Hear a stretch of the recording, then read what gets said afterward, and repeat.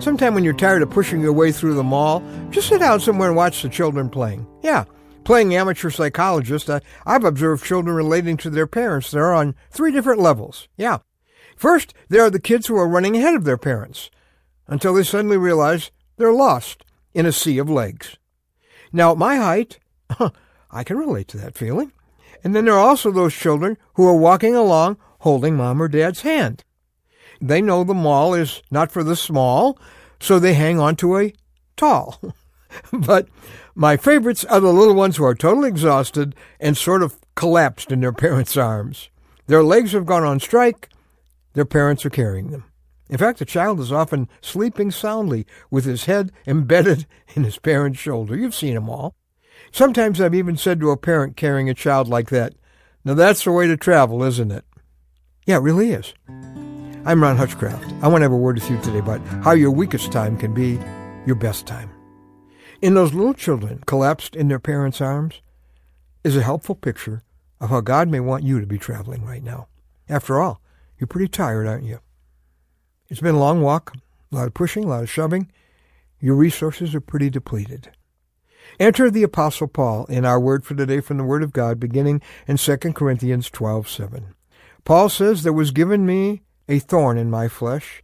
3 times I pleaded with the Lord to take it away from me." Now, we don't know what Paul's thorn was, but whatever it was something that limited him, that frustrated him, that caused him pain. Paul thought what God would do was to miraculously remove it. God had a better idea.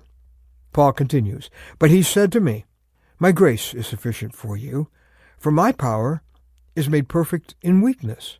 Therefore, I will boast all the more gladly about my weaknesses, so that Christ's power may rest on me. That is why, for Christ's sake, I delight in weaknesses, in insults, in hardships, in persecutions, in difficulties. For when I am weak, then I am strong." Now, Paul's first reaction to the thing that makes him weak, that's beyond his control, is pretty much the same as ours. He struggles with it. But eventually he ends up celebrating it. Why?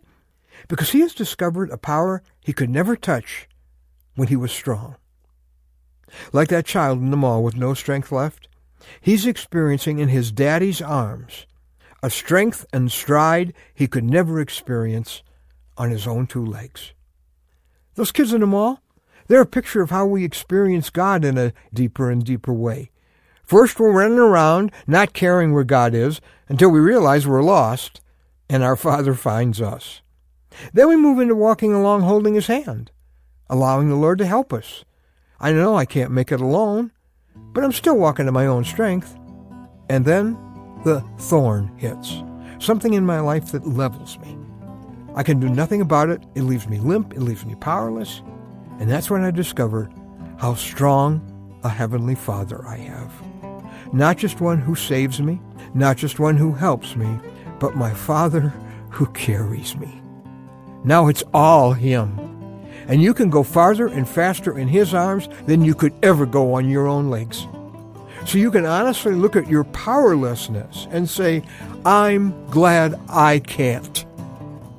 You see, at that point, you're about to taste God's grace and power as only powerless people can. And your struggle will become your platform for talking about a Savior who is all you need when you have nothing. Maybe you're still trying to get there on your own. Isn't it time to look up and say, "Daddy, carry me," because you're never stronger than when your Father is carrying you.